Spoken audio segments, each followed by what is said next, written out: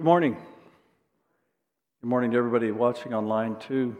Grace and peace is what Jesus brought for all of us, and that really is the bottom line for the first Sunday as we talk about Christ and Him helping us deal with our addictions. I want to pull back the curtain just a little bit because I want you to know the context from which I speak. Alcohol and addiction has been a demon that's plagued my ancestors and my family. I can only go back as far as my grandparents, but I never got to meet my paternal grandfather. His job in Houston was to invest in the stock market, and when it crashed, my father was just a baby. He never recovered mentally as his dad didn't. He wasn't close to Jesus. He drank a lot. My dad was 11 when his father took his own life. That grandfather's brother died in alcoholism, living alone in a house. They found beer cans a foot deep in his home when they found him.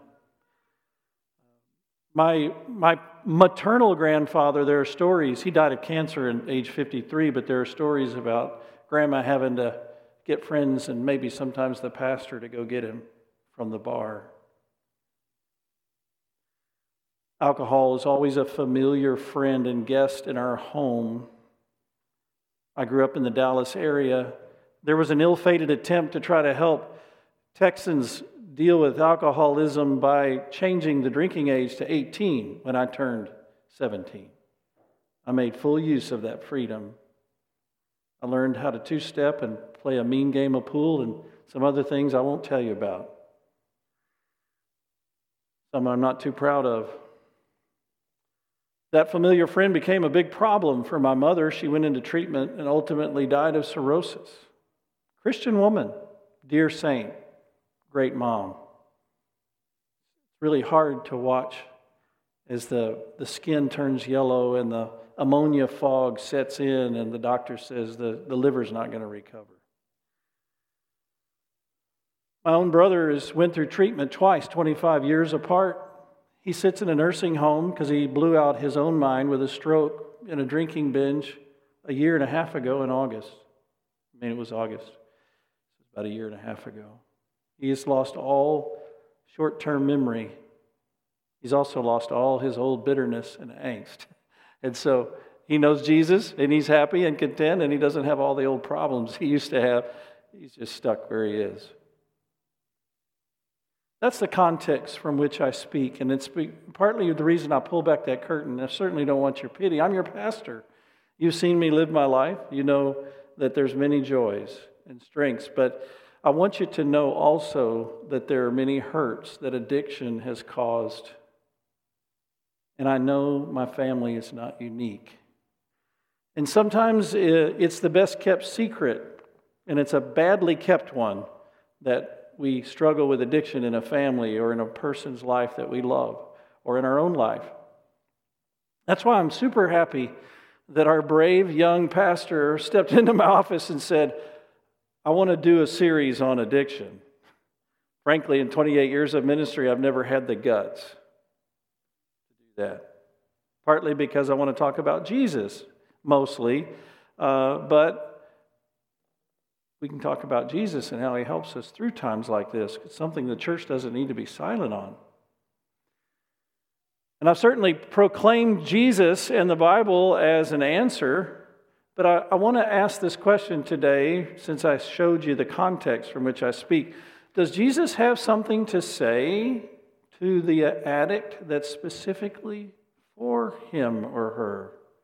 Someone who has trouble saying no to temptations, whether it's alcohol, drugs, sex, or some compulsive behavior.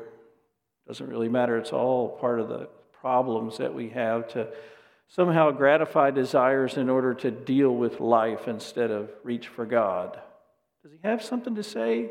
Or is Jesus over in an ivory tower somewhere in religion that can't relate with everyday troubles in life? You know that's the lie. That's the trouble, the struggle that we hear so often. Do you know the name Bill Wilson? What about this? Bill's story. You ever heard that term? Bill's story is Bill Wilson's story, who is the founder of Alcoholics Anonymous. His story is like 16, 18 pages long at the beginning of the Alcoholics Anonymous Bible. It's called the Big Book. And Bill tells his story, wrote it very well. He founded the Alcoholics Anonymous in 1935. He died at the age of 75 in 1971. That story is, if you've ever struggled with addiction or a family member that has and you've gotten involved in Al-Anon, you have read Bill's story. And you'll hear, when you read that story, you'll hear him say, I had a friend who came to see me when I was in the throes of my drinking binge who said he found God at church and that I needed God. And that was the answer for my addiction. And then he'll tell you in his story that he doesn't believe that Jesus Christ and the message of the church that proclaims the message of Jesus Christ is really this kernel of truth or the story that he needed, although his friends said it was. And so he launched on a journey of a God of his own understanding. And then he built the 12 steps around basic principles of honesty and inventory and apology and dealing with your stuff and reaching out to God as he understood him as a higher power that could help him because he realized he was powerless to fix himself. Some of you have been involved in a 12-step program. You're familiar with what I'm saying. Some have not, but you've heard about it. The reason I want to bring it up at all today is certainly that organization, if you could call it that. He would never want us to call it that, but that group certainly blessed many people and will continue to. Doesn't need to be down-talked. But you need to understand something. That one of the spiritual things that the whole idea of Alcoholics Anonymous has done to the church is to say, we've got you don't have the secret to spirituality for an alcoholic, because this is the secret over here. You are in a religion that's around a proclamation of a person that is different than the all-encompassing good news of Alcoholics Anonymous. So there is a spiritual challenge going. And I'm saying that because that's the other context in which I live. Let me explain. How did I find this out? I went through my own little awakening when I was 19. And I had been backsliding, and I got back to church, and I had a new pastor, and I had a new teaching from the Word of God. But I had grown up there, gone through confirmation, all the Sunday school confirmation, all the things that the average Lutheran church kid goes through. Stood up and confessed my faith in Christ in 8th grade in the spring, 1973. Then I backslid. Then I had a new preacher, and then I got back into the Word as a young adult, and I voraciously was eating it to deal with my own demons and finding great strength. And so I volunteered to be an elder. What an oxymoron. I was 22 years old. I was an elder in the church. They sent me to go see members who quit coming. There was this one inactive member that was from my 13-member confirmation class. Her name was Connie. Hadn't seen her since 9th grade. Found her, went to her apartment, and she opened her heart to me, and she clung to it like a Bible, the big book I told you about. And she told me about Bill's story, and she told me about her alcoholism throughout, because we were only 19 years old, but throughout from 9th grade till then. And she talked about her sins, and her life was a mess. And I was involved then in a church small group Bible study, regular gathering, and was begging her to come back to church and come to our small group. And she said, "You people won't understand. You don't get it. The church failed me. Jesus failed." Sound like Bill's story a little bit. And so here's the question. Here's the angst for a Christian and for a pastor. Does Jesus have the answer to set us free from our addictions or not? Is it really over there in a different group? Or is it in the church? Is it in Jesus? It's in Jesus. And in fact, the truth is, if you look at the 12 steps, whatever works is actually because it piggybacks and mimics all the things that are taught in Christ, except Christ as the Redeemer. Everything else is scriptural and biblical, but not Christ the Redeemer. You can't go there. So let's look at Jesus. If he has something to say, we're God's church. We're in a sermon series. We're talking about the proclamation of the good news of God, Jesus Christ, for us who are addicted to sin, for families like mine, and I would venture, families like yours too. And we're going to see Jesus talking to a man who didn't get Jesus and didn't get it, about a woman who gets Jesus and is from a family like mine. And like Connie's, the woman I just told you about.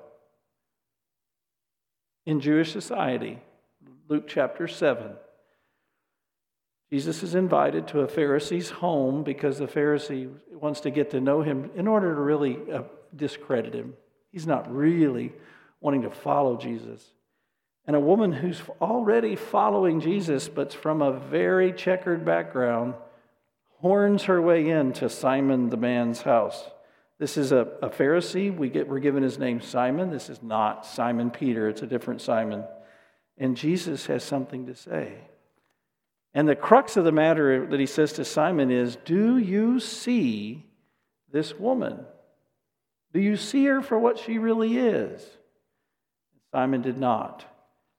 But I want to say to Connie and all of you and Bill, do you see this Jesus who's talking to this woman and talking to us?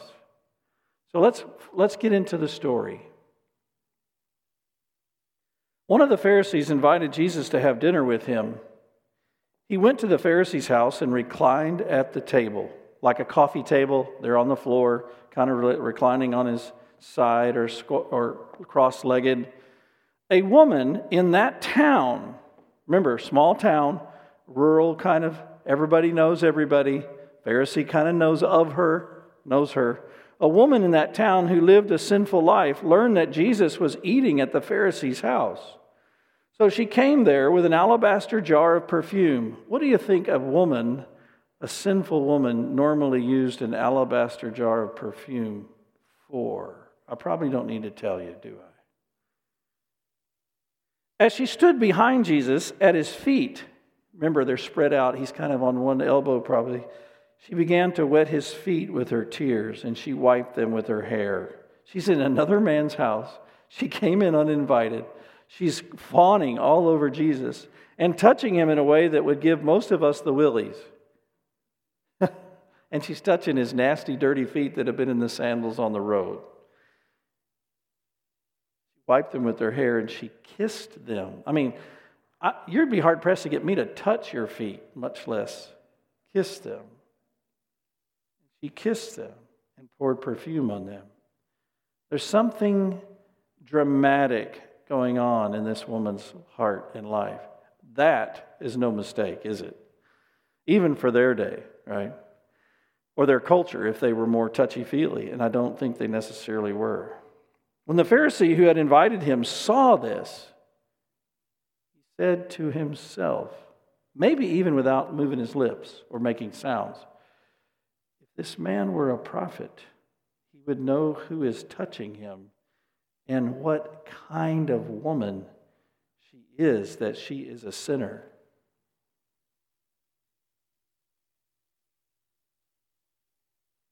I've ministered to several different women that were prostitutes at different times. Buried two of them and presided at their funeral. A third was not only a prostitute, but had become a Satanist high priestess here in Austin. She came to church a few times. She wore long sweaters, turtlenecks, long sleeve sweaters, and always, never shorts or a dress, always down to her ankles. She said, Pastor, I've got tattoos from my ankles to my wrists to my neck. Your people would not accept me. Really? Is that right there a couple times? Died of cancer. A redeemed woman. Child of God. But man, it would curl the hair on the back of your neck to hear the confessions she gave. All the way back to escapades with a youth pastor at a Baptist church. And everything in between. Sordid. Why do I say that? Because the feelings you get when you realize just how bad it can be for a person and they participate in it are the feelings that Simon had, although his are more judgmental probably than yours, as he's looking at her. Does he not know that this woman is trash? She's trashed herself. She's trashed a few marriages along the way, and she's from our hometown. I mean, she's one of those folks our wives tell us, don't you dare go near her. Does he not know she's fawning over his feet and she's a mess?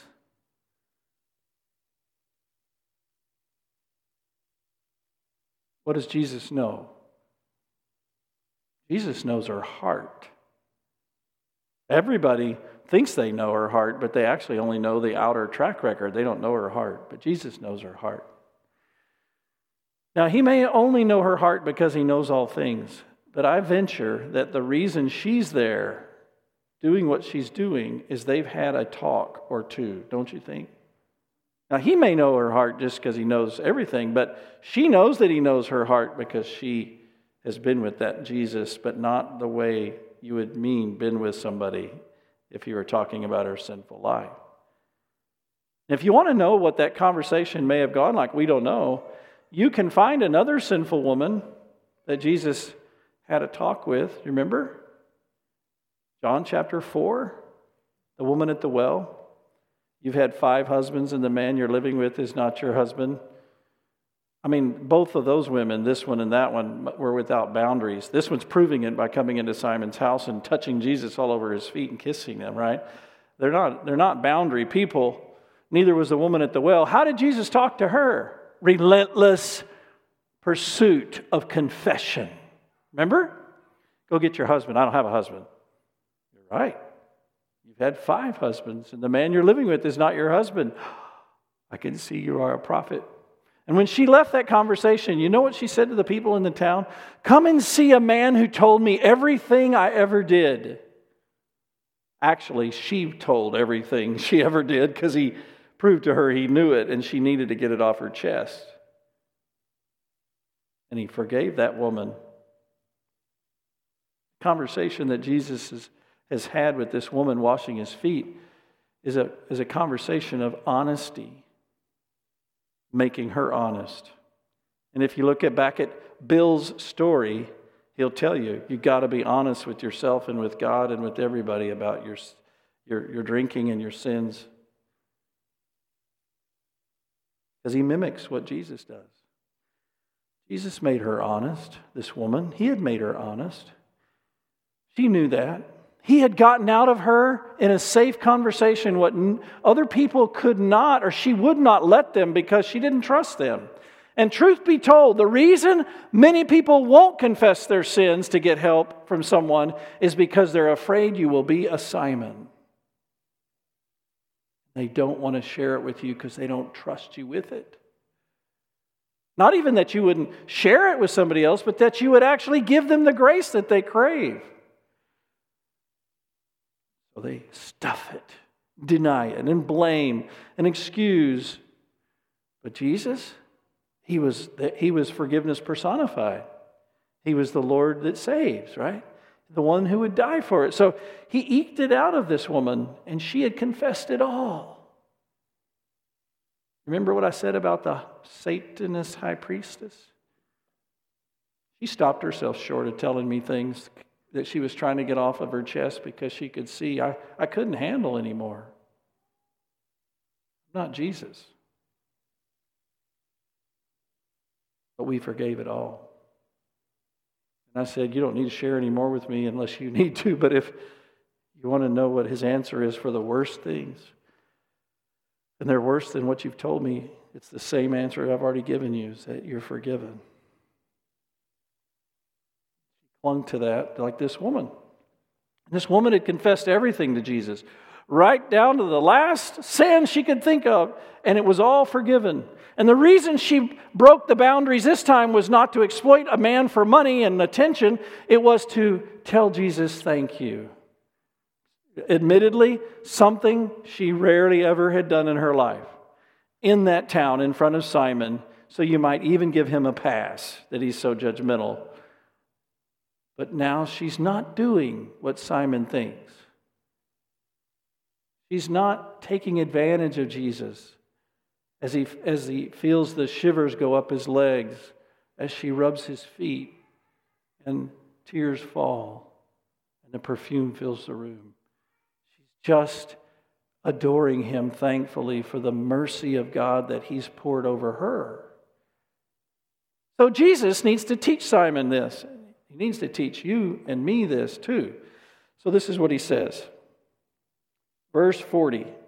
Simon, I have something to tell you. Jesus answered him. Tell me, teacher, he said. Remember, Simon doesn't know Jesus just read his thoughts. 2 people owed money to a certain moneylender. One owed him 500 denarii and the other 50.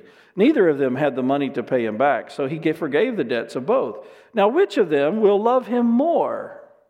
You know, Simon knows it's a leading question. The teacher is in control, and it hurts for him to get his lips and tongue to say it.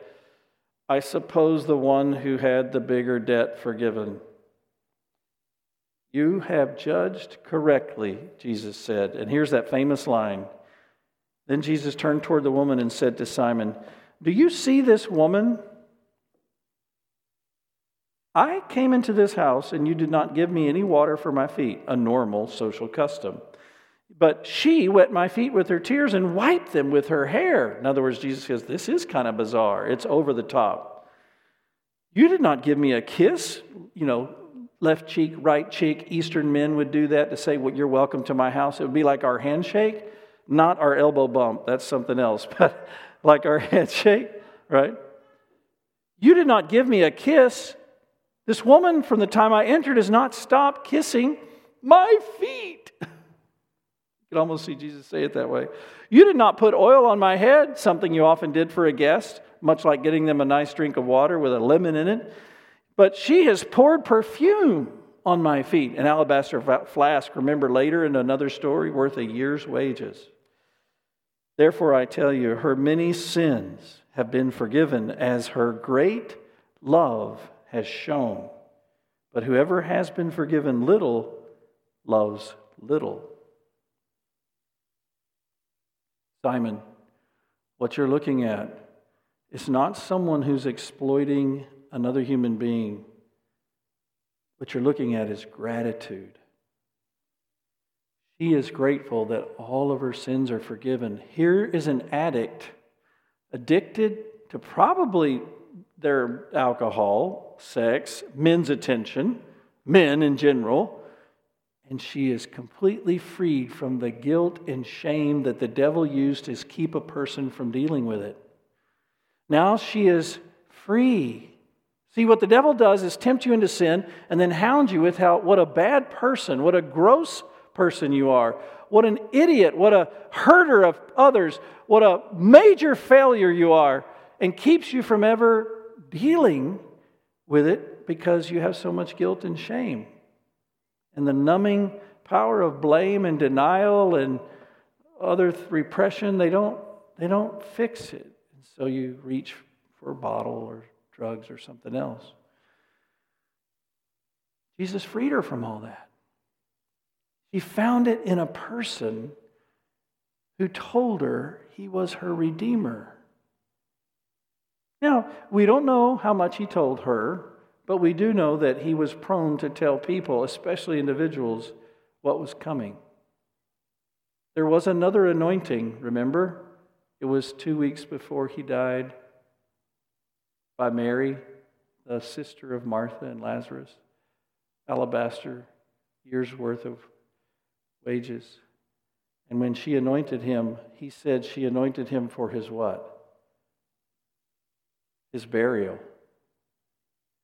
Mary was thankful as much as this woman, because Mary listened to Jesus that he was going to die for those sins. So here is the Christ, dear Bill Wilson of Bill's story. God does not accept you as you are. That would violate his justice. He forgives you for what you are because of the death of his Son and the payment that he made. God went way beyond. So when you're trying to make a God of your own making to make it more palatable, that more people would come out of the shadows, just remember, you got to eventually get them to Jesus if they're really going to know God's over-the-top love in the person of the Christ. Because that living person always has the scars, is always the one who died for you, and will continually tell you that message every time you fail. Even if, like my mother, after treatment, still failed and died from the sin. But she didn't die in it. My siblings could tell you stories, but they're not preaching today. I am. I've told you this story before, but you don't all come to church every week, and I don't always say it in the same way. So I want to tell it to you again. I got to keep my mom for 2 months, and then the other sibling got her for the last 2 months, and she went to heaven. So a couple months before she passed, here in Round Rock at my house, very hard to able to get around in the ammonia fog as her liver failed. My mother's a very honest person. She'd give her the time. We sat at the table. And it was hard for her to concentrate to talk because of the ammonia. But she said, my biggest regret, very paused because of the ammonia, is that I did this to myself and to all of you kids. I'm going to die from this, and I did it myself. And I knew better. Hear the confession, the deep sorrow, responsibility, honesty.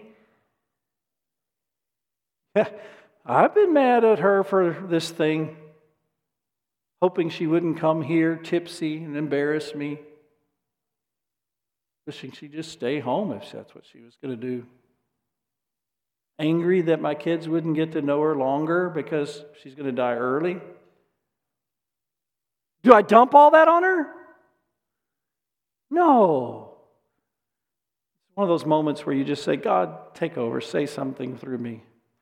I didn't even plan, I just said it. I said, Mom, we're all going to die because of our sin. We all did it to ourselves. We're going to die because we sin.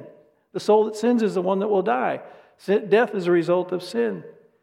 So who am I to blame an alcoholic family member for shortening their life when I shortened mine by being a sinner? Mom, you know the solution. You're already forgiven. God forgives you. I forgive you. We all love you. We're all forgiven. We're going to make the best of every minute that we have, and we're going to rejoice in our salvation, and we're going to see each other again. And she had tears in her eyes and a faith-filled heart, and she said, I understand. I know that. I believe that. And I sighed of relief, because that's so much more important than her track record. It's what's in her heart. You see this woman? She's got a heart of gratitude, Jesus said to Simon, because she knows she's been forgiven much. Simon, you have no gratitude for me because you don't think you need to be forgiven much. And now you know why church people often don't have joy. They don't have joy at church because it didn't go quite the way they wanted to be entertained. They don't have joy in their life because they can't put it all together. They don't know that they are a sinner like this woman who's been completely redeemed by the death of their Savior. And they've lost touch. And they're the people that Bill Wilson, when he wrote his story, said, if that's what they have, I don't want it. Here's the question. Are you Simon? Or are you the woman? Any given day, I guess I could be one or the other, right? That's why we're here today, because we need to be brought back home. And Jesus is so gracious, that's what he does. And he said some words to her that look like he's sending her away, but he's actually really saying even more than that. Jesus said to her, your sins are forgiven. The other guests began to say among themselves, who is this that he even forgives sins? We would say that's what was missing in that AA program, but it's not missing here in the church. We've got the one that forgives sins. Jesus said to the woman, your faith has saved you. Go in peace. What now for her? Your faith has saved you. Your faith in me as your Redeemer has kept you safe. The word saved here, in its fullest meaning, means to be rescued and then kept safe. Your faith has saved you. Go in that peace that your faith is bringing and now live a new way. In the peace of knowing that by grace, not by steps or performance, by grace you are accepted by God, and that you have God in your life, and that you have His people in your life to depend on. Now, months later, when Jesus rose from the dead and then ascended, the early church was only 120 people until Pentecost, which was 10 days after the ascension. I wonder, you think she was in the 120? Maybe. I think that kind of looks like a group, doesn't it? Maybe like an AA group? Or is it the church is a group? If she's acting the way Jesus would, she is a group that you get to be a part of when your faith has saved you. In the book of Acts, after Peter preached his great sermon, and we're in the third sermon in the series, we're going to talk about authentic community. So I'm about to wrap this up, could save the rest for that. But in the third sermon, we'll talk about this. But on Pentecost, when he preached, 3,000 people became believers, and it says they wouldn't even go home. Instead, they stayed longer in Jerusalem, and they were in the apostles' teachings. And it says they had glad and sincere hearts. That's a neat picture for peace. Go in peace, he said to the woman. And they hung out with the people that had peace like they did. And they learned the apostles' teachings. They learned God's big book and how the gospel helped them. They learned true prayer is crying out to God without an anxious heart, but with thanksgiving, giving your request to God like 24 hours a day, which is a slogan from the other program. They learned to practice their faith with the Lord's Supper that gives the body and blood of Christ for the forgiveness of sins to everybody who comes. Even if two family members are up here who've had a squabble, they are both forgiven and they are brought back together through the grace of Christ. If they believe it, your faith has saved you. Their baptism, she would learn what baptism was, and that it was a new identity, which is next week's sermon, so I won't say much about that either. Remember Connie?